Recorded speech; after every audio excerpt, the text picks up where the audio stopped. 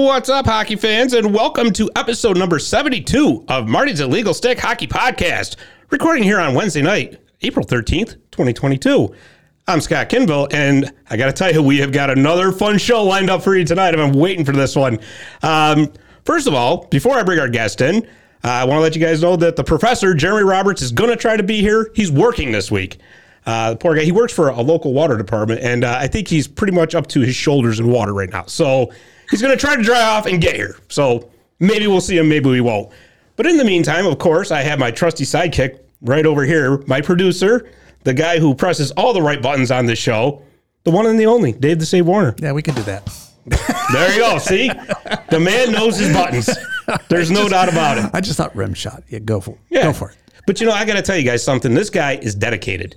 Total dedication out of this guy because today is his wedding anniversary. And he's sitting here with me talking about hockey. Yep. And my wife's birthday. And she is a saint. I got to tell you. She really is. She's not far. So speak well. You got chocolate chip cookies last week from her. So it was like it was my birthday. Yeah. I didn't see any of that today. Well, then there you go. What's that telling you? Okay. So anyways, I'm going to bring our guest in. So the Utica Comets this year have been just an unbelievably exciting team. They had just brought the thunder all year long. What a team to watch on the ice. Well, this guy also keeps that excitement and that energy going in between the faceoffs, in between periods, throughout the entire game. He is the in-game host for the Utica Comets, Mr. Brendan Miller. Brendan, what's going on? Feeling good. I love the introduction there. I do. That's because that's what I do. That's my job, right? Is to bring the energy, try and keep people excited. Because when the fans are excited, the guys play better. We win more games. Yeah, I love it. That's absolutely, great. And you do a fantastic job of it. You really do. Well, thank you. I appreciate that. I know my role, right? Yeah, not too over the top, but enough to keep things rolling. But you almost said, you said know your role. You almost sounded like The Rock. Yeah. Now you really blow my mind if you can raise one eyebrow and. That's actually early when I was first started doing this. Our director of in-game presentation, Gina, she texted me during a game, was like, I want you to do a hype up and I want you to go full WWE. Completely just play to the camera, play to the fans. So yeah, that plays, definitely. That is awesome. Now you just needed a theme entrance. Right. And pyros. I need to come in and my music plays and everyone's like, oh, here he goes. It's Baby Shark.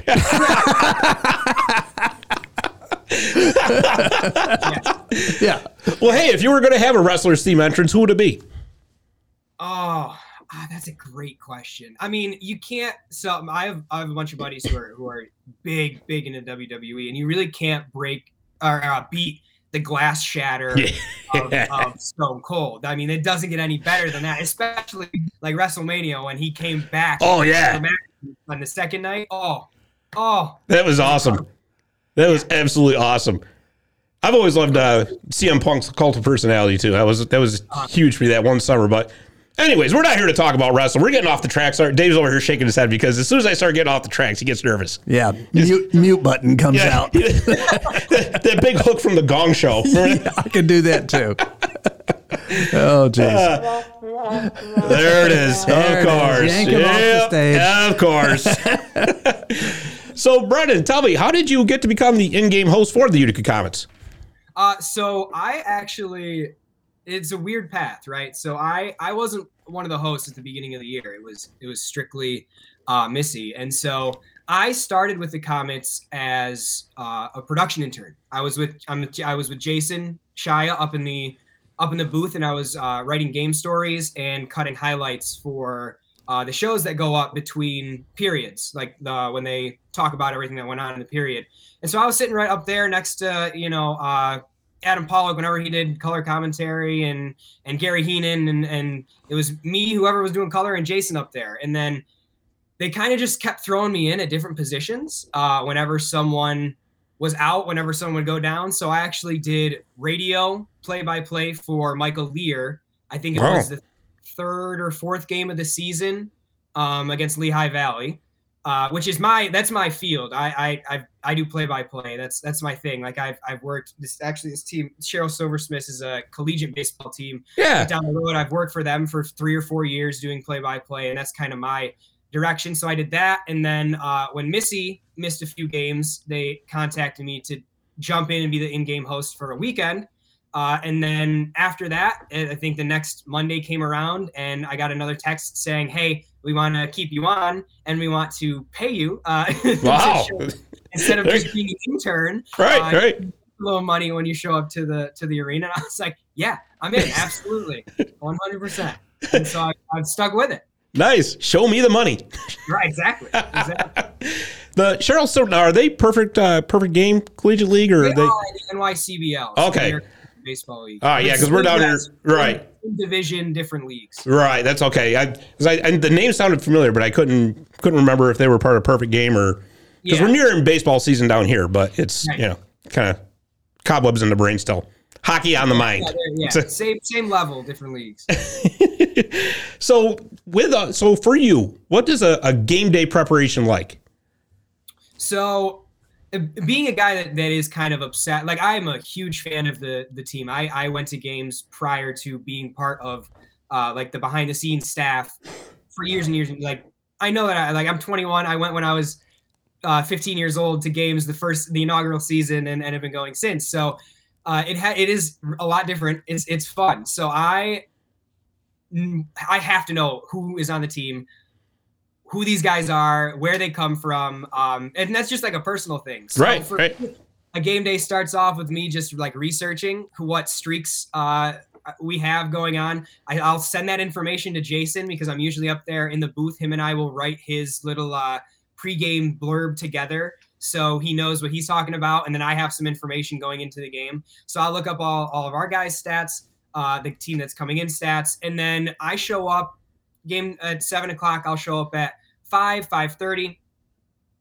We will sit down in the front office. Me, Gina, Dan, who is like our head kind of intern who runs all of our game ops, and then all the other game ops interns and Missy. And we'll sit down and we will run through our script. So we have 3 TV timeouts and then the 2 intermissions that we have to have something prepared for every single game. And so the first TV timeout in the first period is always Hometown Hero. Then we have Smile Cam, I think is our third one. We'll fit something in between those 2. And then, whatever else we can throw in. Obviously, our second intermission is Chuck a Puck, which is always one of my favorites. Oh, yeah. That's awesome. It's great. To just stand there and like watch pucks just fly over your head. It's a great visual. But you're sitting there saying to yourself, they got their foam. Yeah, exactly. I've gotten hit numerous times. Standing like right up against the glass. I don't know if it's like a little kid who maybe like can't get it over, or people are aiming for me. But I've gotten clocked by those. Me and the Comets will try and like hide out so we don't get popped. But especially on $3 beer Wednesday nights, somebody seeing double vision. Yeah, that's where most of the Chuck-a-Pucks come in. Yeah. But no, so we'll go through our kind of schedule for what our plan is, and then we're done with that by 6. We'll get our handouts. So usually it's like I get 4 or 5 pins that are usually gone by the second I walk out the door to hand out to people, and then we just kind of wait for the game to start. Make sure that all of our stuff is prepped and ready. If we have a t-shirt toss, we'll load that in the specific like tunnel that we're going to start that from. We don't actually get people for our trivia or for our games until the day of. So we will go out and start asking people around for if they want to participate in like trivia for the second or third period, and if they want to participate in like our intermission game. We don't have anything scheduled for the first intermission, and you'd be surprised how many no's we actually get. I think it's probably 10 no's to every 1 yes. Really? So it's just, yeah, I know. It surprised me too whenever I walk up to people, because in my mind I'm like, oh, this is great. You get to be on the ice. Yeah. You get to like have fun. You have a chance to win a prize. But no, people turn us down all the time. And I'm just like, you're not fun. Terrified to be wrong. Right. Okay. Just go out there. And a lot of times people are afraid to fall. And I'm like, it's not that hard. It's not as slippery as you really think it is. Right. Hey. So yeah, we'll go out, look for people for that. And then once the game starts, it's just following our script, making sure everyone is in the right spot at the right time, making sure Naughty is ready, prepped and ready to be where Naughty needs to be. And then we just go. We try and get everything done as efficient as possible. That's so cool because I always wondered about, because I mean, my family, we have season tickets too. So, I mean, we don't miss a game. I mean, unless I got to work, I don't miss. That's, goes without saying. But if you really sit there and watch and think about it, there's a lot of work that goes into that. Oh, absolutely. And I know it all the credit goes to Gina Acevedo, who is our director of in-game operations or game presentation, excuse me, who she has all of that stuff prepped and ready to go. She communicates with all the people who need to get stuff done. Like the nights that we have Naughty throw popcorn around, that popcorn is prepped and ready an hour beforehand. So we've talked to the people in the concession stands, and I remember I was carrying the bag of popcorn, getting it ready to go into a tunnel one time, and the lady in the concession stand who had made it was like, "So what are you guys gonna do with that?" And I just had the heart to be like, "We're gonna give it to that big red furry guy over there, and he's just gonna throw it, and it's gonna end up all over the place." You're gonna see this come back out in a garbage bag later on. Don't worry about it. Right, it's an empty garbage bag, and she was like, "That's what you're using it for?" I'm like, "Yeah, I'm so sorry." She goes, "That was popcorn too. I salted it and everything." I'm like, "Oh." I felt bad. You broke her heart, Right, I know, but we get all that stuff prepped ready beforehand, and it's fun. It's a lot of fun to run around, especially during the first period, and try and make sure that we've got everything taken care of. No, that's really cool. And who comes up with the trivia questions? That's a great question, actually. I think it is mostly Gina, because we want to find like a balance, right, between hard enough where it's not like an easy answer, but something that a lot of the people in the arena will know, because we know, like when we have someone on who's doing trivia, the majority of the time they get their answers from the people who are sitting behind them and right. just like yelling answers at them. And most of the time they're right. So yeah, we just try and make it fun, because and we don't want anyone to lose, right? Like we don't want people to be embarrassed in front of, thousands of people sitting at the odd. Like we don't, we want it to be a fun experience for everyone, and that includes the people who are actually on camera. Right, absolutely. Because I mean, you're right. I mean, there's always that. Because I watch them, I'm like, I know this one, then I'm like, oh man, am I glad I just had that microphone in front of me, because I'd be going, can anybody give me a lifeline? and then we have times where we had we had when the Inlet Mighty Loons were with us, and we had the kid who named all 50 states. Yeah. In 30 seconds. That was not planned. I went up to the Loons and said, "Hey, we have to grab one of you to do a trivia question. It's going to be, can you name all 50 states? We have a video prepped where a player named as many as possible. He got 17. Does anyone want to do it?" And they all pointed at this kid, and I'm like, "Okay, sounds good. You're coming with me." We went into the tunnel, and I'm like, "Hey, how do you think you're going to do? Like, do you think you can get 17? That's the number you have to beat." And he goes, "I think I can get all of them." And I'm like, "You don't only have 30 seconds, right?" And he's like, "Yep, I can get all of them." And then he just flew, and he was going alphabetical order, one after another. And I was like, "That's incredible. That's what we love." That was awesome. I was there that night. That was great. And you know what? Those guys are so cool. That's such a great story. I mean, I was talking with Ethan about that, because he went up there and decided. I mean, it's incredible what they've done up there, up in Inlet. It really is. So, and what you were saying earlier about writing the preview pieces. So, because I do the same thing for our website, and you know what? I love doing it just because it makes you so much more informed going into the game. It really does. It's you just, and then, but then of course you start overthinking things watching the game. It's like, oh no, wait a minute, he's on a 4. What's he doing? Right. I love looking at streaks, and when our guys go on point streaks, because at the beginning of the year we had a ton of guys who were leading the league in points or goals or assists or whatever it may be. Whether it was Chase DeLeo, who I think had like 9 in a row, or Alex Holtz, who had like a ridiculous double-digit point streak early in the year. That's like my favorite part. But then I get nervous, right? Like in the second or third period, if these guys don't get a point, I'm like, come on, you got to get something here. You got to keep the streak alive. Yeah, and I'll be down with Jeremy down in the media tunnel, And we'll be watching, and a bunch of the guys down there are like, yeah, this guy's got a point streak. This guy's got a point streak. This guy's got a score. And I'm like, I know. You're preaching to the choir. I know. Right. I'm just as nervous as you are. Don't worry about it. Exactly. Yeah. But let's talk about those Comets. So, I mean, like I was saying in the introduction, they've just been a wagon all year long. They really have. A little bit of a rough patch lately. That happens to every team. I mean, listen, the sky is not falling. It's not, okay? Right. So they've had some injuries to deal with. Freddie Gauthier being out hurt. You got Fabian Zetterlund, A.J. Greer, Kevin Ball. Nico Dawes has been up in New Jersey for a while. But, by the way, those guys have been amazing up there. Yeah, Dawes yesterday became the Devils' leading goaltender in wins on the season. Yeah. That's crazy. Yeah, absolutely. He's got I think 13 with us as well. So he's just he's got far and away more wins than any other goaltender in the organization. Oh, no doubt about it. And, the scary part really is, he's 21 years old, and this is his first professional season in North America. Right. And so the Devils actually, or NHL.com put out a piece yesterday about Utica and kind of the farm system and how the Devils were looking at it. And they mentioned Akira Schmid was supposed to be the number one guy in Adirondack. Yeah. He wasn't even supposed to be up with us this season at all. But with the rotation that they have had up at the NHL level, we have been without our top two guys. Right. And I love Merrick's Mittens, but again, he wasn't supposed to be the starter in Adirondack. He was supposed to be the backup to Akira Schmid in Adirondack. Exactly. And now he's up playing at a high level.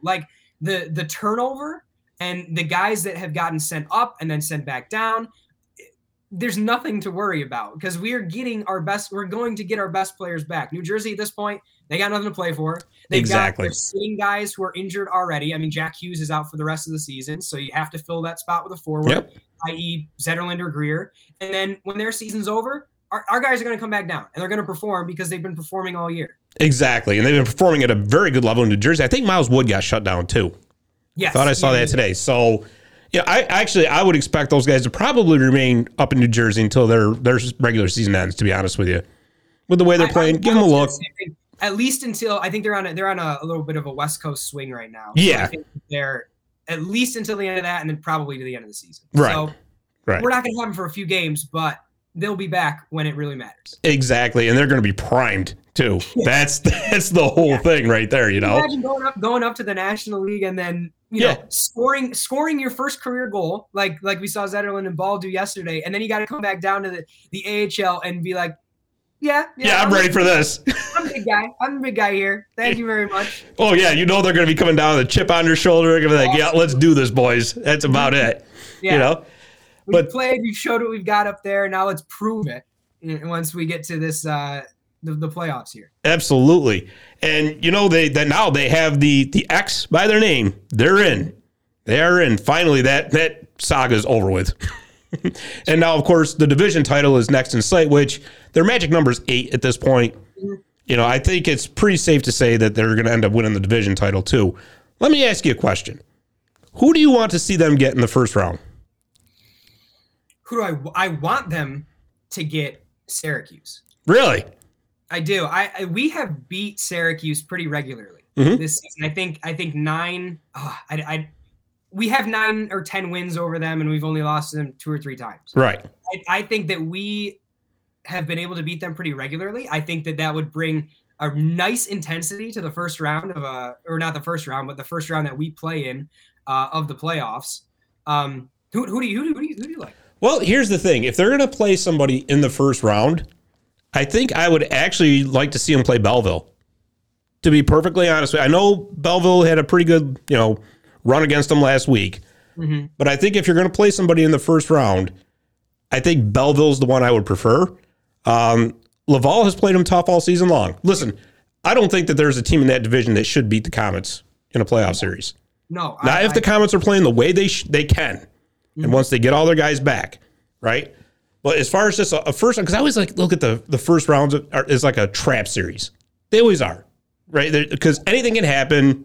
Who knows? Especially for a team that's going to be coming off of a bye, right? Because exactly in the first round. Exactly. So I mean, I think it's pretty safe to say Laval's going to finish in second the way they're playing. Even though that second through 6th place in the North Division right now is still, what are they, like 0.2 points percentage? I mean, it's ridiculous. It's absolute chaos. It really is. But if they're going to play somebody in I think I would rather see Belleville. I would think, but I honestly, I think Rochester ends up finishing ahead of them. Yeah, I really do, just because Rochester's going to be getting guys back as well. They're finally getting healthy again, so. Right, and that's one of the things you have to think about once you get to the end of the year. Like, who is going to have guys that have to stay up for an NHL run when their teams go to the playoffs, and who are guys who are teams that are going to be able to send their guys back down? And Buffalo not going to make the playoffs, so Rochester's going to be getting some guys back. I don't know if Ukko-Pekka Luukkonen is back down, but he was at one point. Yeah, so like he's a guy that Rochester is going to be able to lean on in goal, who is very, very solid. So yeah, I could definitely see them doing a little bit there. Man, that is such a fun name to say, though, too, isn't it? I just love Ukko-Pekka Luukkonen. Enough. Every show. I know, but it's so fun to say. Enough. God. It's like consensus. I think most fun name in the American Hockey League is Ukko-Pekka Luukkonen. Yeah, no doubt about it. I mean, how do you not like saying that, right? Exactly. I'm with you. But yeah, I mean, I think, like I said, if first round, get to Belleville, and then, I mean, could you imagine if it's like Syracuse or Laval for the division to move on to play the Atlantic? Just the intense series that's going to be. Mm-hmm. And that's going to be fun, right? Oh my God! Those are the games that I am really excited for when we get to actual. Arena's going to be packed every single night. People are going to be loud. It's going to be hot. Like the last few games, especially like when Brodeur was here, and when there's people in the building, it gets like like I sweat. Like, there are games where I wasn't doing that before, but like it's going to be quite the environment when we actually get to those playoff series, especially if it's against a team that we don't like. Right. Oh, absolutely. And you know what the best part is too? Now that we're getting into like the end of April, early May. You don't have to come in with your jacket on, freezing, walking across the parking lot. It's so nice to be able to just walk in with a T-shirt. Mm-hmm. You're already like in a good mood. It's like, this is great, Oh, I'm loving it. And I don't have to like start my car before I go back out at the end of games, like early, so it gets warmed up. Running, wasting gas before I get out there. Freezing was, come on, hurry up. Oh boy, but yeah. So as far as Atlantic Division teams, who do you think is going to come out of that division? The Atlantic Division. Who is? So you got Springfield and Charlotte have clinched already. Right. Providence is pretty close. Mm-hmm. Let's see. Lehigh Valley and Wilkes-Barre Scranton are pretty much done. Yeah. So that'll leave you Hershey, and there's one more, and it's slipping my mind. Hartford. Thank you. Hartford. Yeah. How could I forget that? Yeah, I think that we had trouble with Springfield. Yes. I think that's the team, and it's cliche to say the team that's in first place and has already clinched a playoff spot, but they're in first place for a reason. They're a team that is solid all the way around, and they're a team that I think gave us a little bit of trouble when they came here, and I think that they can be dangerous. Then you have like Hershey is always good. I know. Is always good. Like, and I never want them to be, but they're always so good. Even when they're not, the top two teams in the division, they haven't clinched a playoff spot yet. They're always a team that, like, when you see them on the schedule, you're like, oh, it's gonna be a tough game. Absolutely, and it's been like that forever. Because I think they've been in the AHL forever too. So that's yeah. I mean, I can see Providence being pretty tough just because of their goaltending. They've got fantastic goaltending, but I think you're spot on with Springfield. They match up well with the Comets. That's the thing. Yes. So that'll be a fun series as well. It really will. So plus there's a couple former Comets on that team, Sam Arnaz. Right. So I mean it's but yeah, I think that obviously this is going to be a ball going into the playoffs, and it's going to be fantastic. Marty Brodeur night. How did that go? That was incredible. So it still blows my mind that I even got to like shake his hand, talk to the man. It was great. So they texted me like 2 days prior, and I knew the game was coming, and I was excited. Like I was researching, I was going back, and I was looking through like Brodeur's stats and how good he was when he was with Utica, which not great. But listen, that was a long time ago. Right, long time ago. Yeah, and then he's made up for it with his NHL career. Just a little bit. Right. Yeah. So like I was already looking up stuff, but then they texted me and said, "Hey, we want you to interview Marty Brodeur during one of our TV timeouts." I'm like, yes, I will do that. Sounds good. And so they were like, yeah, just 2 questions, make it easy. And I was like, yeah, okay, let's hype the crowd up here. Everyone knows why he's here. Everyone is excited that he's here. So let's get the crowd into it a little bit as well. And so we actually showed up like an hour earlier than normal because he had the press conference out front where he talked about the organization coming to, or the Devils specifically coming to Utica. And so we were there, we were ready. It was fun. It was so much fun. Yeah, I tell you that, and better you than me, because if that was me doing the interview, I'd have been like Ralph Cramden. I'd have been going, humana. I was shaking. Absolutely. I didn't show it. Afterwards, I went up to Annika Zalewski, who was kind of in charge of everything that went on, and I literally put my hand up and I was like, oh boy. That was after the fact. I had already talked to him. I was good. I asked his questions. We had been on. I can be nervous afterwards, but beforehand, then I gotta keep my composure. Yeah. The most awkward, like it wasn't awkward, but the fact that I like walked into Rob Esch's suite and was like, Mr. Brodeur, and as I did that, I was like, what am I doing? Why am I like I'm about to shake Marty Brodeur's hand, and I just like addressed him and like, yeah, me and you, we're equals right now. I'm like, no, we're not. You sir, are accomplished. I am 21 years old and make $50 a game. So, not the same thing. Not the same thing. And then you don't notice the buckets of sweat coming off of me right now, right? Right, exactly. I'm not glistening. You're glistening. Yeah, that's all. It's not me. It's you. Yeah. Exactly. So this weekend looks like it's going to be a very, very fun weekend at the Adirondack Center. The Roaring 20s night. Yeah. It's coming up Saturday. I tell you, those jerseys are awesome. That has been, so we have had one that's just kind of been floating around the front office, like the mock-up for that jersey. And to keep that a secret, it's been the hardest thing that I have had to do for a long, like it is incredible. I love it. Oh my God. It's so sharp. It really is. And what a great idea too, to tie in with Utica Club. Right. So, I mean, if you're going to do that Roaring 20s night, I mean, there's no better time than Utica Club to do it with. Yeah. Oh, absolutely. Absolutely. I mean, what I read, they're going to have like Model Ts there, the cars lined up. Yeah. I think Missy and I are planning on getting all in our 20s garb, I wanted to ask you about that. Yeah. Yes. Of course. Yes. Beautiful. So let me see. Are you going to have a top hat? I think I'm going to go with the old, like the newspaper boy cap, kind of flat top, Yeah, I think that's the plan for now. Maybe some suspenders. I'll see what we got. You know what you got to do too? You got to get one of those handlebar mustaches. You can just go walk around in Messi and just Twitter. Exactly. Yes, I agree. That would be awesome.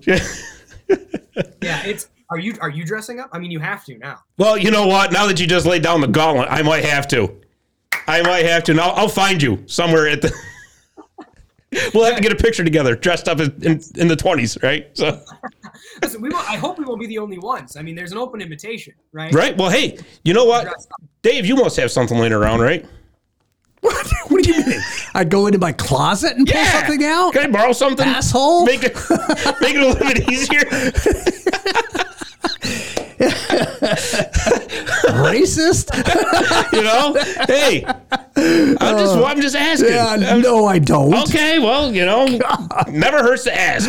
Maybe if you went as like a 20s villain for Halloween one time or something. I could pull my Model T out of the driveway. Well, it's out there getting ready to crank it up, right? Yeah. So. All right. See, I just love to get him going. Yeah. See how easy it is? Yeah. Oh boy. Well, Brennan, this has been so much fun, man. I can't begin to tell you how much I appreciate you coming on, and you do such a great job. I mean, I'm very excited. Like I watched the show like normally, and so that's awesome. When you DM'd me and you were like, "Hey, do you want to be a guest?" I was like, "Absolutely, yeah." I don't have to watch it. I don't have to watch it as it's going on. I can be part of it this time. You're living the adventure. Right. Great. No, I was super pumped. That's great, man. I appreciate you asking me. I'm glad you watched the show. That's really awesome. I appreciate that. Thank you. Yeah, of course. And well, it's one of the things where, I went to school in Ithaca, and all of my friends down there are from the city, from New Jersey, wherever, where they have professional sports teams that they can go and visit games at. And, I'm a kid who's been to 3 Yankee games in my life and have never been to an NFL game because it's just too far. And the Comets are my team, right? Where I can go to games and I can be an actual fan and participate in the game as it goes on. And so anything that's Comets related, I am 100% in on. Absolutely. And you're right. That's the nail right on the head right there. They're the local team. Yep. They're right here. They're such a part of this community that, how can you not be a part of it? You know what I mean? Oh, right. Exactly. And it's fun. It's fun to just get out and go and watch a hockey game and hang out with your people. And, when their team is successful, that makes it even better. Oh, yeah, absolutely. Puts everybody in a good mood. Right. I smile. Oh, every minute I'm there. Absolutely. And hopefully we'll be doing a lot of smiling this weekend because we got Syracuse Friday night. And then we got the Roaring 20s game Saturday night, against Belleville. Yep. So absolutely. And like I said, I'll put some 20s garb on. How's that? Woo. But like I said, you got to promise me we're going to track each other down for a picture so we can put it up on the Facebook page. How's that? Absolutely. Beautiful. Well, again, Brennan, thank you so much for coming on. Yeah, of course. Thank you for having me. We really appreciate it. And like I said, you do a fantastic job, and we will see you Friday night at the Adirondack Bank Center. So, yep, I will see you there. Absolutely. Keep up the good work, my friend. Thank you. Thank you. Bye. All right. Have a good one. That was Brennan Miller. That was a lot of fun. That was. That really was. So, Dave, I think what we're going to do now, because we got our next guest waiting in the wings. He's in the wings. So what we're going to do is we're going to do our quick commercial break. We're going to get our word in from the gentleman from the Balls Army. We're going to do your My Little Falls commercial. And then we'll come back and we'll do breakaway trivia when we come back. We're going to switch it up a little bit. All right. Okay? It's fine. All right. So let's put those slides up, shall we? All right. Catch me off guard on that. Well, where am I? That's okay. Yeah. There you are right there. So first up is Priceless Inspections. That's home inspections from Joshua A. Amodio. You can contact him at 315-525-8725 for all your home inspection needs. He's great at what he does. And then up next is the ringleader of the Balls Army, Mr. Scott Schuster's Epic DJ Service. Call Scott at 315-219-3568 for all your DJ needs. Like I've said before, if you've ever been to the Odd and seen him in action with the Balls Army, you will want this guy DJing your next special event. All right, so what we're going to do is we're going to go to our My Little Falls commercial break, and when we come back, we're going to have the voice of the Berglund Center for the Roanoke Rail Yard Dogs, so I can spit it out there. Yeah, say that 3 times. Yeah, really, right? Mr. Roy Chambers. So we're going to take a quick commercial break, and we'll be right back. Visit My Little Falls and stay connected with the latest news, information, and events in the city and the area. Our mission is to generate interest in the community and connect residents in a more meaningful way by facilitating deeper conversations about how these stories will shape the future of the Mohawk Valley. Join thousands of weekly visitors who stay up to date with feature stories, interviews, videos, our event calendar, and print publication, the Mohawk Valley Express.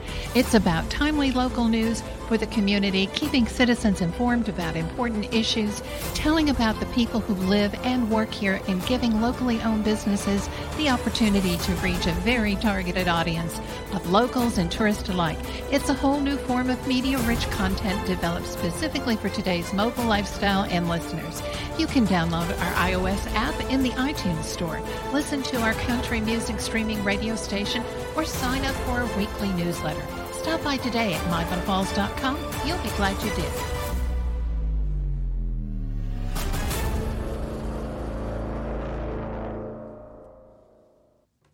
And we are back for segment 2 of Marty's Illegal Stick. And I tell you, we're going to bring Roy in just a second. But first, I just want to get breakaway trivia in real quick. Okay. And I'm going to see if you can answer this one. Oh, it's going to fall on me, huh? Yes, exactly.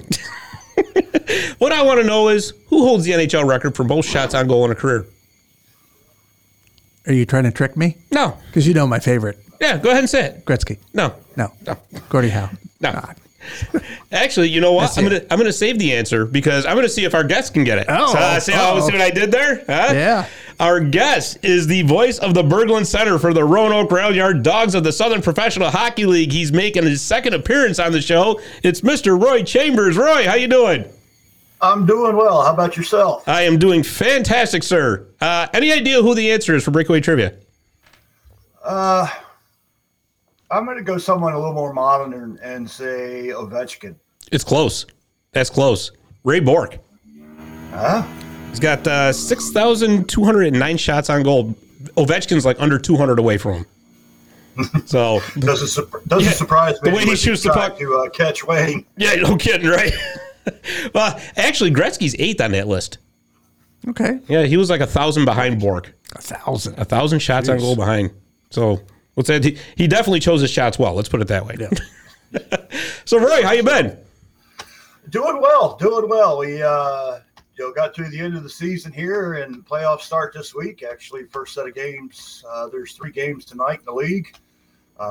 Roanoke is on the road down in Knoxville tonight, taking on the regular season champs down in their barn, and we'll be back in action here Saturday night for Game 2 in the Berglund Center back in Roanoke. Nice. So that's the Knoxville Ice Bears. Yes, correct. So did the Ice Bears run away with the league in the regular season, or was it pretty close? Or it was they were near the top all year. Mm-hmm. We started off the year against them and lost a couple games in overtime and a shootout, and then it was pretty much a battle between them and Huntsville all year long for first place until Peoria got hot and slid up in there. And so Peoria wound up finishing 3rd, and Huntsville finished 2nd. It came down to the last 4 games before it was decided. Wow, and that's awesome. And it's always like that close finish to the end. Because sometimes when you get a team that's run away with it, it's like, okay, that's a given. You know? Yeah, and Roanoke did help Knoxville out a little bit by beating Huntsville the second to last week of the season. And then well, see, there you go. They owe you guys one. I'm sorry? They owe you guys one. That's right. Yeah, but I don't think so based on the games, because we finished up our home games this year with them, and it wasn't the most sportsmanlike of contests, especially on Saturday night. But it's been interesting when we play them. I mean, they've got a lot of skill. They can play basically any way they want to. They can play a finesse game. They can play a physical game if they need to. But they've got a head coach who's very experienced in this league, and they're very well prepared when it comes to playoff time. So they know what they're doing. They haven't missed the playoffs in 16 years in the ESPHL. Really? Yeah. Wow, that's impressive. That really is. So so you knew I was going to ask you about it. I mean, that's I have to tell you, I have to preface this by saying the Southern Professional Hockey League has some of the most passionate fans around. It is. I'm a part of a couple of their Facebook groups, and it is just awesome seeing fans get so passionate about their teams, and I love it. I do. But yeah, you were just referring to a dust up, shall we say? Yeah. That happened on Saturday night. So what exactly happened? Well, the dust up I was talking about was per se our home game against Knoxville on Saturday night. Just got really physical, really chippy, really quick. And Roanoke, one of their wingers, was kind of tackled from behind, had face first into the ice, didn't come back the rest of the game. And then there was a few bells that had to be answered on Roanoke's side that they were trying to avenge a little bit of that. And there was some more of the blood spilt on the ice, and wasn't very friendly, and it led to some shots fired this week in the media, especially coming out of Knoxville. Their coach basically went on their local TV down there and called Roanoke a undisciplined, dirty team. Oof. So I think last time I was on the show, we talked about the challenge round that they did to try to do the playoffs a few years ago, trying to get bulletin board material. Mm-hmm. And this year they went back to the standard 1-8 type regular seeding matchups. And I think there's been more bulletin board material back in the regular than there was they thought they were going to get with the challenge series set up. So it worked out the way everybody wanted it to after all. I guess so, yeah. But the other one I think you're talking about was our game last weekend down in Fayetteville that closed out the regular season. I do know that there were quite a few Roanoke fans that went down to watch the game. Fayetteville is about 4 hours away. And I guess they were letting their allegiance be known, especially when the Dogs had a lead going into the third, and then came back and tied it, went into overtime, and they Fayetteville wound up winning in shootout. And their goaltender had some sign language, shall we say, with some of the fans, and it was caught on the live cam and all that good stuff. So, which I guess started a trend, because I saw last night, I guess somebody in the NHL did it too. So you guys are just trendsetters. That's all. I guess. I don't know. But yeah, it's very different atmosphere, the last month and a half of the season. Like you said, all these fan bases are passionate and like to chirp each other, and just as much as the players do. So it just kind of bleeds all together into one big allegiance, and it makes it interesting to watch. It makes it fun to watch. It won't be boring by any stretch of the imagination. No, it doesn't, and that's what makes it so much fun. And the SBHL is actually made up of 11 teams. So the top top 8 teams make the playoffs. So if I'm correct, let's see, Vermilion County, Birmingham, excuse me, and Macon did not make it in. Those 3 did not make it in. Vermilion County was an expansion team, so they was their first year trying to get their. They were kind of a last-minute entry after one of their team, their prior team, had left. So they jumped into the league pretty quick and didn't have from the things I've read, via Facebook groups and things like that, they didn't have a lot of time to necessarily prepare a roster per se. It was kind of a quick, kind of like a thrown together kind of thing. Recruit players real quick type deal. And I know they had a lot of roster turnover. They worked with a lot of teams. On trades and stuff like that, trying to build a better product to make it a little bit more competitive throughout the year. So as much as they chirp on each other, they do watch out for each other in the league as well too. So right. Macon was kind of a surprise this year, because of they won the COVID championship last year, and for them not to make the playoffs this year was kind of a shock. That's just sometimes the way things go in this league, between injuries and call-ups and things like that. You just don't know how those things are going to affect you and affect your play throughout the year. Right. And actually, Macon, for the listeners here, obviously we know that they had signed Jamie Bussell, Utica Pioneer, just graduated. Right. So, that's another exposure for the SBHL up here, because that's right. It's like I've told you 100 times. I mean, this league is so much fun. We want to do everything we can to spread the word up here, because, like I said, it's a great league. It really is. And so the playoff matchups. Oh, I'm sorry. I was just going to say, and it does seem like the footprint. They're not grabbing up any market they can. They do their due diligence to make sure it's going to work. But obviously, Vermilion County and all of them are kind of in the northern part of the country, in the Midwest. I'm sure they're potentially looking into markets closer to your area, potentially, to kind of, sure, maybe in the Ohio area or maybe Western Pennsylvania or something like that, to help kind of get some more competition around and cut down on some of these travel issues that they have with these longer bus trips. Oh, sure. Yeah, absolutely. And with Vermilion County, that makes 11 teams, like I said. So, I mean, it would make sense for the league to actually go to 12 just to balance things out a little bit, I would think. Yeah. It would, but again, like I said, this league doesn't just kind of they do the research into the markets to make sure it's not going to be a 1, 2, or 3 year type commitment. They want to make sure that it lasts, not only for the league but for the fan base that city is going to have. Right. As far as making sure they have the support to make them viable and keep the league as strong as it can be. And that is so smart on the league's end. It really is, because it's easy enough to chase the quick buck. If you got somebody who's willing to pay a quick expansion fee for, you've seen it in pro. It's not just hockey, but you've seen it in pro sports where you get these, millionaires or billionaires. Oh, this looks like fun. I'll buy a team, put them in, and then they get bored with it 2-3 years later, and then the team goes down the tubes, and it's a bad look for everybody involved. So that is just so smart on the SBHL's part. Yeah. And our fans in Roanoke know exactly how that feels with the 1 year that we had the Roanoke Valley Vipers in the UHL. They came in, they thought they were going to have a good fan base to draw off of. And again, it was kind of one of those quick situations. It was kind of thrown together really quick, and the team folded with after one season of play, and then Roanoke didn't have a team for over a decade. So that can kind of leave a bad name if something happens with other leagues. When you look into that, well, why didn't this one succeed? Type deal. Is the interest not there anymore? Or something to that effect. So absolutely. With the money that's involved with it today and things like that, if they don't do their due diligence, it's probably not something you may not want to totally jump into and be involved with either. So it's kind of protection on both sides. Right. And it just, like I said, it makes so much sense.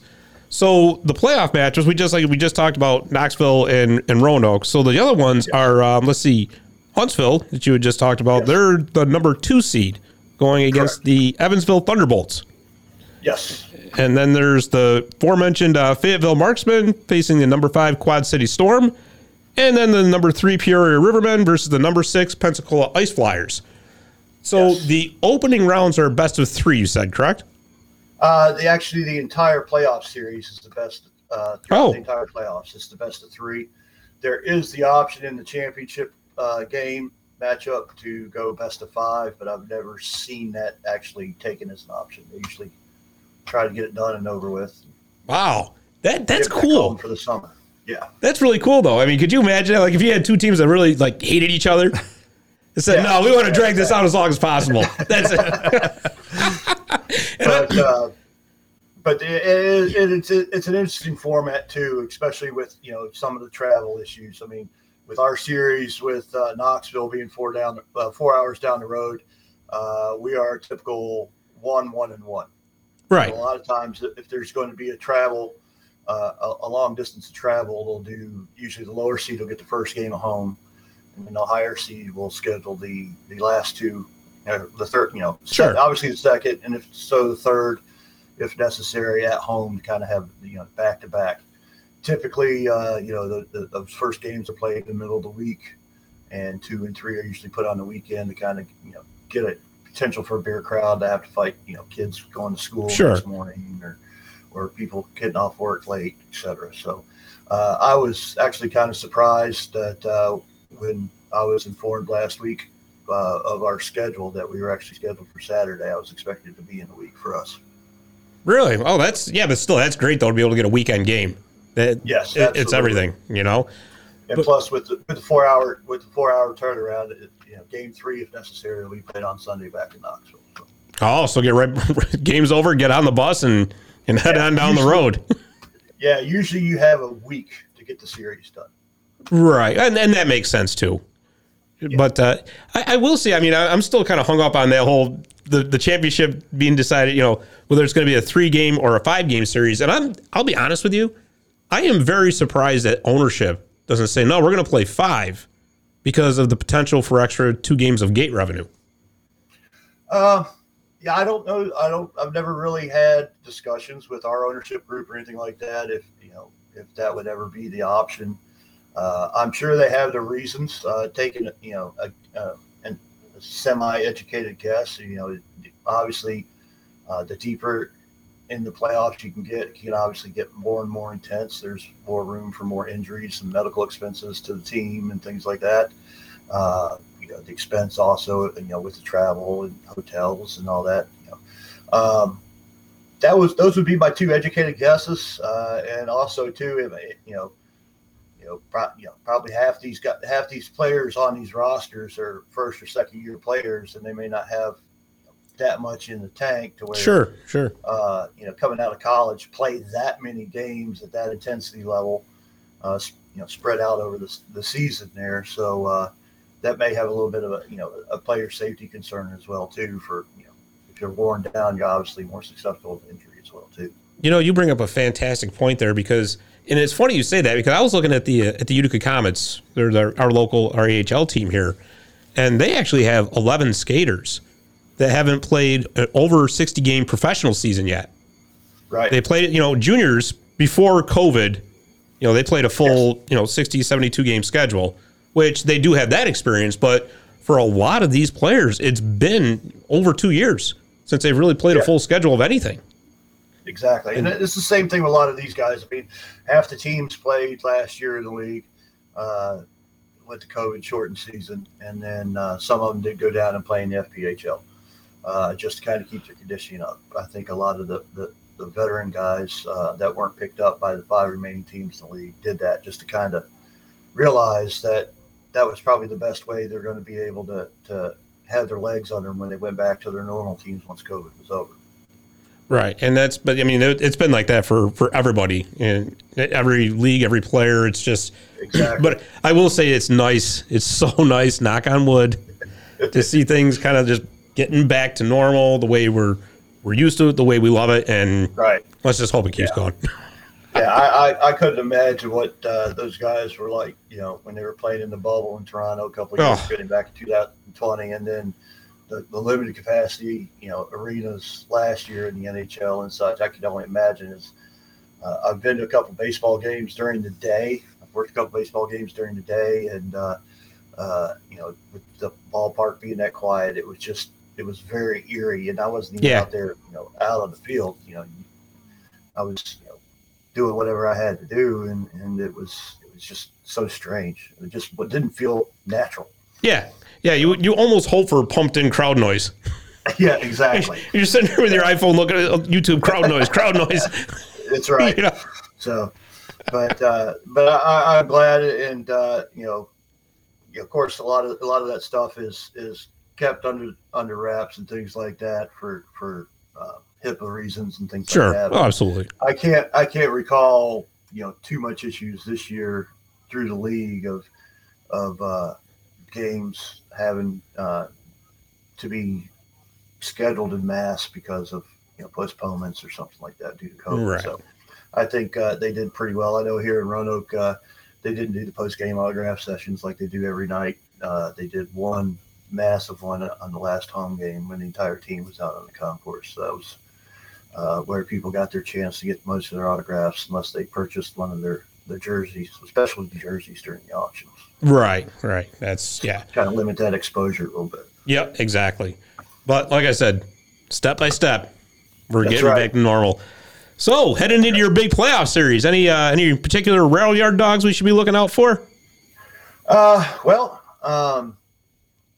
We've got a couple guys that are pretty hot. We got Nick Ford back from his call up in Jacksonville, about 7 games to go in regular season. And the 4 games at home, he was all over the score sheet. We got some veteran guys, Mac Jansen, Jeff Jones. Mac was pretty hot the last 4 games at home. He got, what was it? I think it was against Knoxville. He had 3 goals in 2 nights, a couple assists. So, and he, there were some records set too for most franchise points in a career. Jeff Jones did that, passed our captain for most points. He passed for most goals earlier in the season with the same person. Those guys definitely are good on the offensive end. We got some of our physical guys back from either their call-ups or from injury as well too. And then we got, of course, Austin Rodebush in goal right now.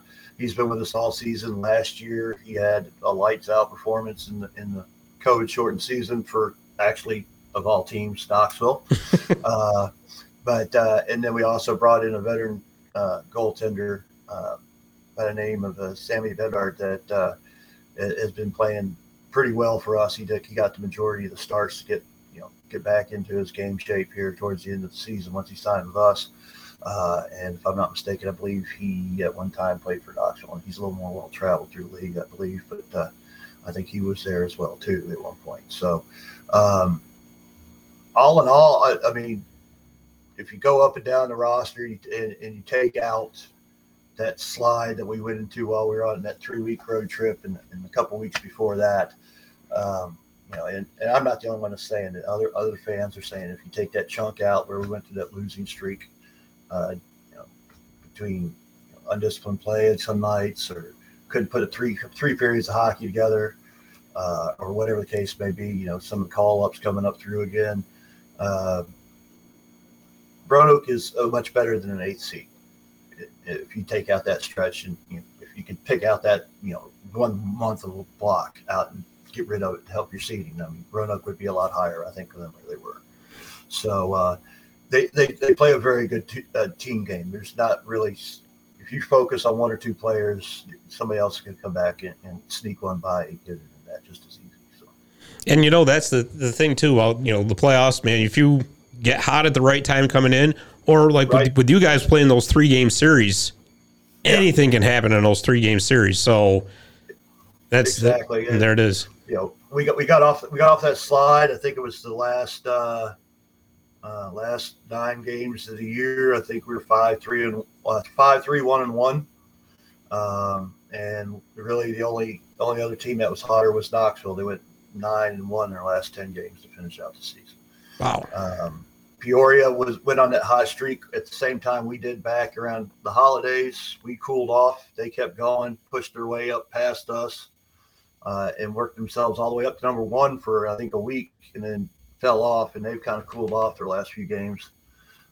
So it'll be an interesting series between them and Pensacola. I think Pensacola is probably the most underrated, most quiet team you're not hearing a lot about on the message boards. Their fans aren't out there, hyping them up like it seems like the Peorias and the Huntsvilles and the Knoxvilles and Fayetteville are doing. But that's going to be, I think, it's going to be an interesting matchup right there. That 3-6 combo right there. I think that's going to be a good one. And you can't sleep on Evansville. Evansville kind of put it together as well too towards the end of the year, but they did lose their number 1 goaltender to injury in the last week of the season. So the guy they had on the backup last I saw only had played like 8 games and had a sub-900 save percentage. So he's got his work cut out for him against a couple of the award winners that have been announced so far playing for Peoria. So yeah, that's not Peoria, keep an eye on. Huntsville. I'm sorry, they're playing for Huntsville. Sorry, Huntsville's got a pretty balanced attack too. So, well, I tell you, that's awesome. Go ahead. No, I'm sorry. That's awesome. And that's it looks like each series has something a little bit different to offer. Yes, it does. It does. You've got with Huntsville, you've got a great goaltender, Hunter Vorva. He is not off his game very often, and we've actually been able to give him a couple of his few losses this season with Roanoke. And then you've got they're a very they're another team that's very speed but can play physical if you want to drag them down to the physical side as well too. So I think it's kind of getting to be like college basketball. I think there's really a lot of parity when it comes playoff time, unless somebody just blatantly sneaks in at number 8. With all these teams, getting their call-ups and that kind of stuff, and then getting guys back right before the playoff push, it changes what you see during the regular season. So I think there's a lot of parity, and I wouldn't be surprised if 2 of the lower seeds make it out of the first round, to be honest with you. Well, that's the great thing about the playoffs. As soon as they start, everybody's 0-0. That's exactly. Exactly. So I know we talked about this the last time you were on, but just as a reminder, so you're from Morris, New York. That's the connection. The connection to Central New York. And one of our listeners, and you know him, Barry Shelley. Yes. Great guy. He messaged me earlier. He says, obviously say hi. And you guys were just a few years apart, I guess, growing up in Morris. Yes. And he went to school with one of my junior varsity basketball coaches. Right. That's what he was saying. Yep. And he just kind of wanted to remind everybody just how it is that you got from Morris, New York, to being the voice of the Berglund Center in Roanoke, Virginia. Well, I moved to Morris, New York in 1980 from the Roanoke area. After a death in the family, Mom wanted to be close to her family, so we moved to Morris. We stayed there until I graduated. And then I went to Cortland State for a year. And then came back to Virginia because my parents had moved back down here. Mm-hmm. And then, like I mentioned on the last show, I went to a couple hockey games here and there. Went down, saw the Whalers when they were in Binghamton, and went out to Colgate University for a hockey game out there. And I enjoyed watching the hockey games at Cortland as well, too. The year I was there had a couple guys on the club team that lived across from me in the dorm, so always went to support them.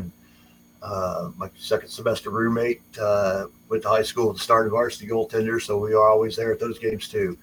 But my real passion for hockey really didn't develop until I moved back to Virginia, believe it or not. And got to watching Roanoke Express in the ECHL days and fell in love with it, and found an opening one year when they were hiring game night staff, and sold programs and did, the on-ice intermission stuff in between periods. Next year, jumped up and started basically being the arena DJ. When the first year we actually used computers instead of tape decks. And so I kind of ran with that system. And then after Slam Duncan left to go to Nashville, and he wound up being an in-game host down in Nashville for a while for the Predators. I kind of slid over into his chair because I kind of knew how the system operated, and run with it ever since. So Nice. So I got to ask you then, when you were the house DJ, what was your favorite pump-up song to play? Oh, now you're making me go back a little bit here. This was mid to late 90s.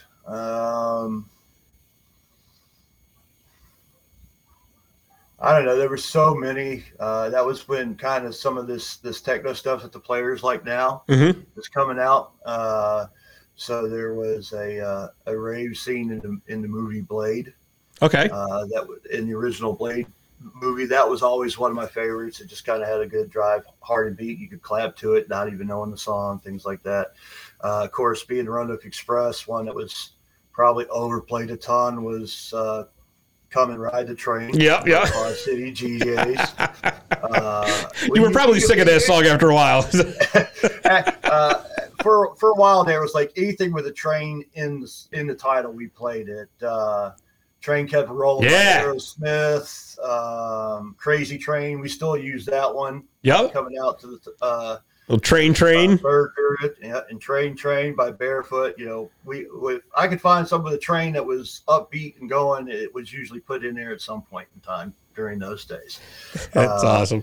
But and nowadays, pretty much it's with what we're using here.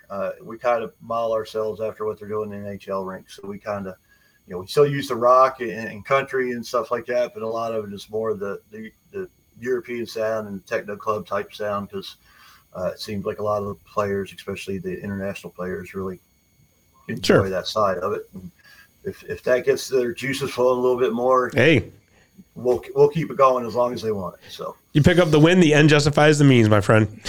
That's right. So, but it was a good time, and it's been a good experience. It's actually Saturday night is going to be my 300th professional hockey game as a public address announcer. Wow, congratulations. Thank you. The team honored me on our last home game for number 299 with a ceremonial puck drop. And really? Gave a little it was a total surprise. I had no idea they were going to do it. Our internet broadcaster was asking me stats about it. He said, I just wanted to be sure, and he prepped it. I just want to be sure I got the stats right, so I give you a shout out over the broadcast, things like that. So Very cool. We're going through everything and going through the script. And, of course, I get the script when I get there, go through it, make sure I understand everything that's going on. We kind of went through that process last time I was on the show, but nothing was in there about that or anything like that. So we're rolling through. We're doing our pregame stuff.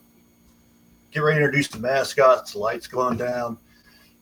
DJ tells me, when you're done here, you need to run down and get with Mickey, who is our president of operations for our team, down at the Olympia entrance. He needs to talk to you. I'm like, really? What I do now?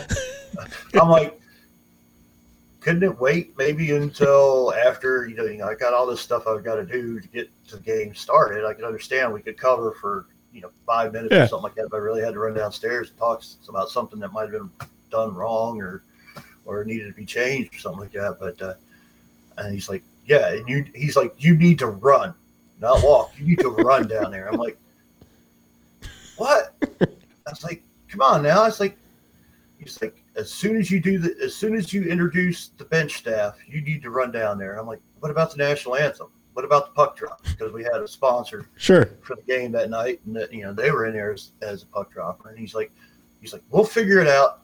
Don't worry about it. And then I was like, okay, I think I may know what's going on. So I did what I was told. I introduced the bench staff. I got up, and of course, I kind of described our situation at Berglund Center.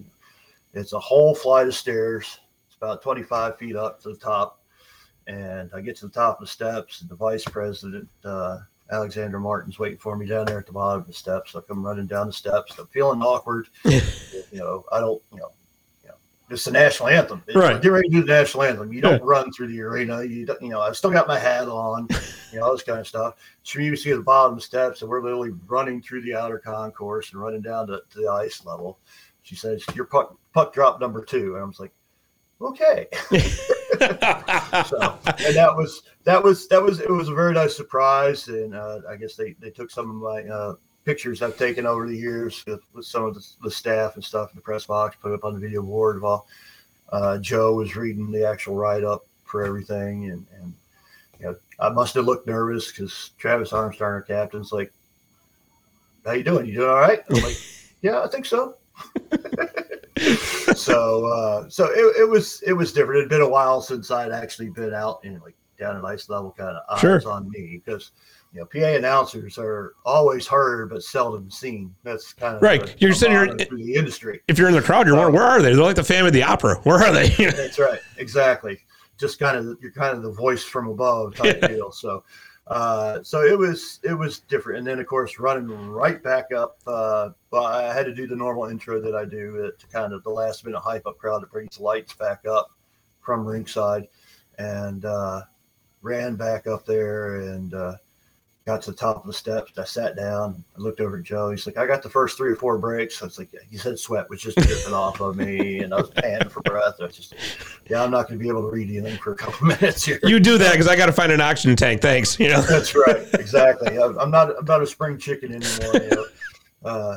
40 hit me hard, and running up those steps like that at 50, that's not what I expected to be doing at 50 years old. I usually just walk up. So,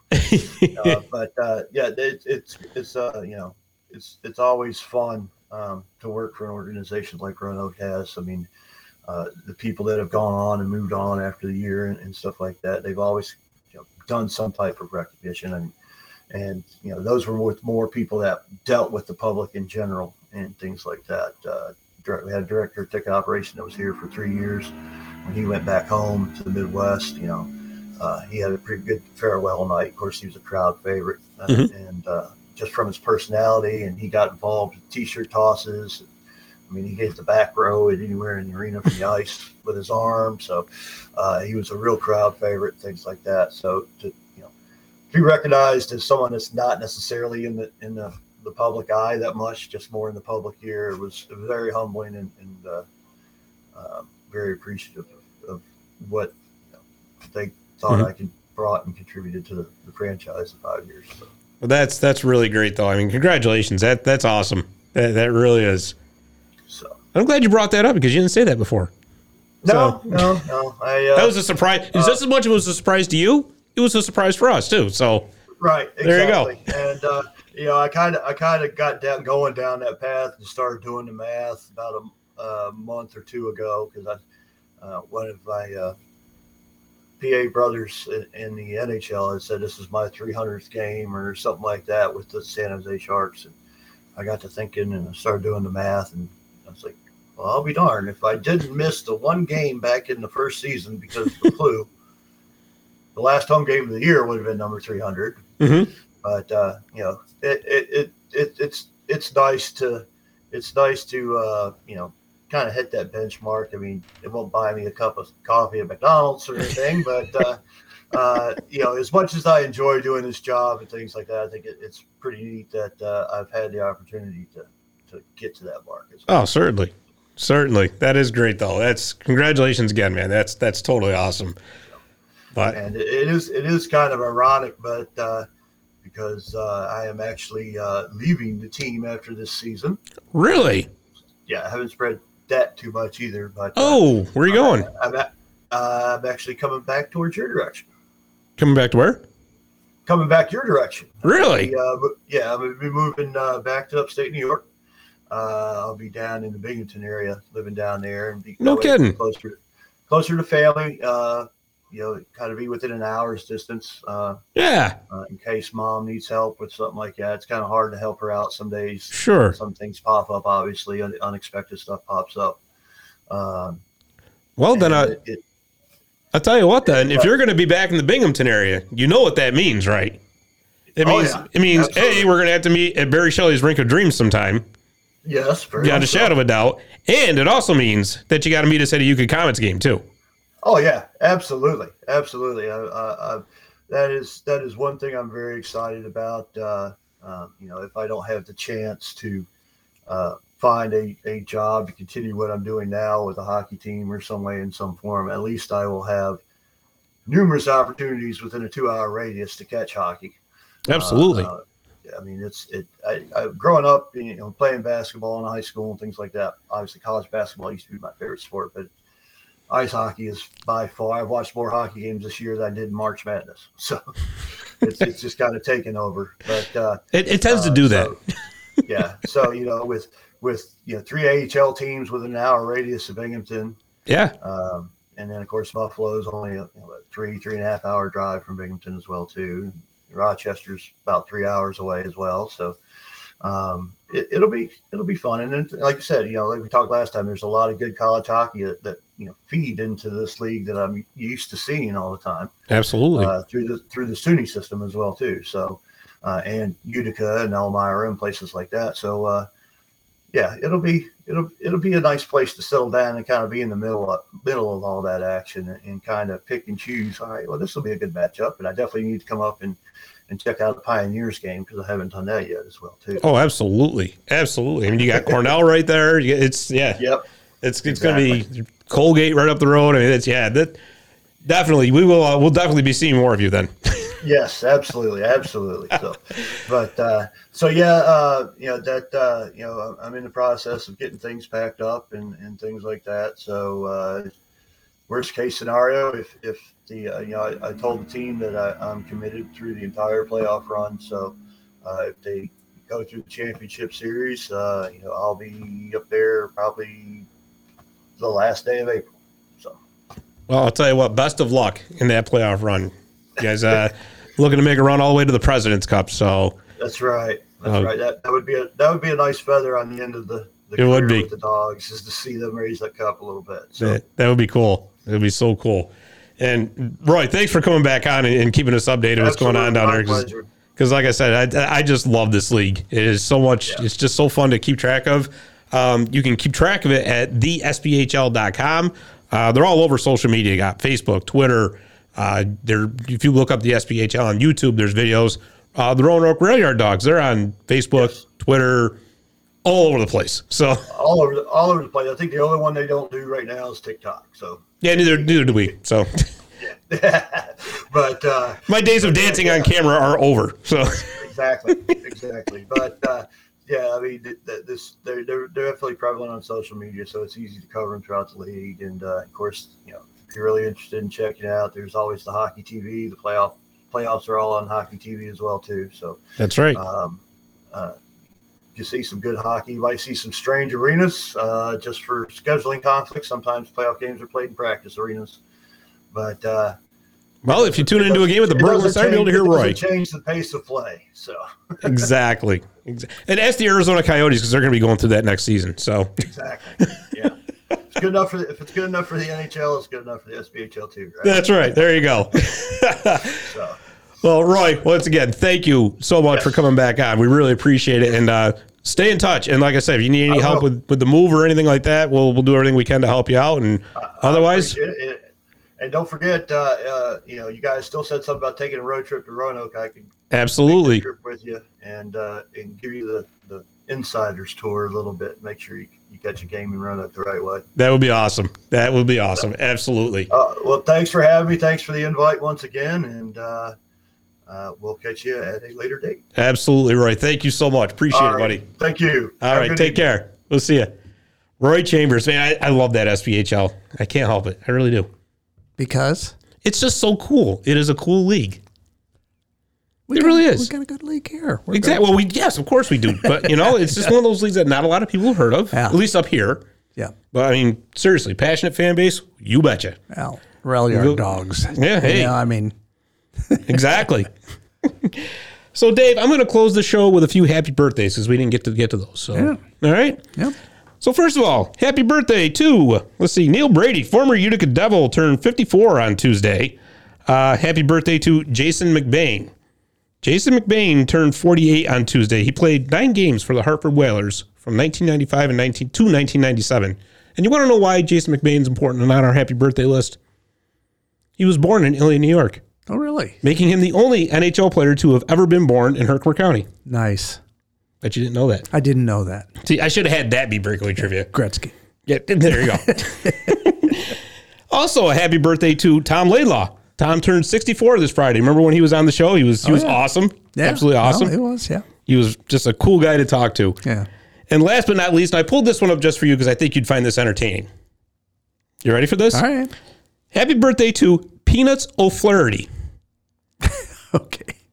Peanuts would have been 104 on Sunday.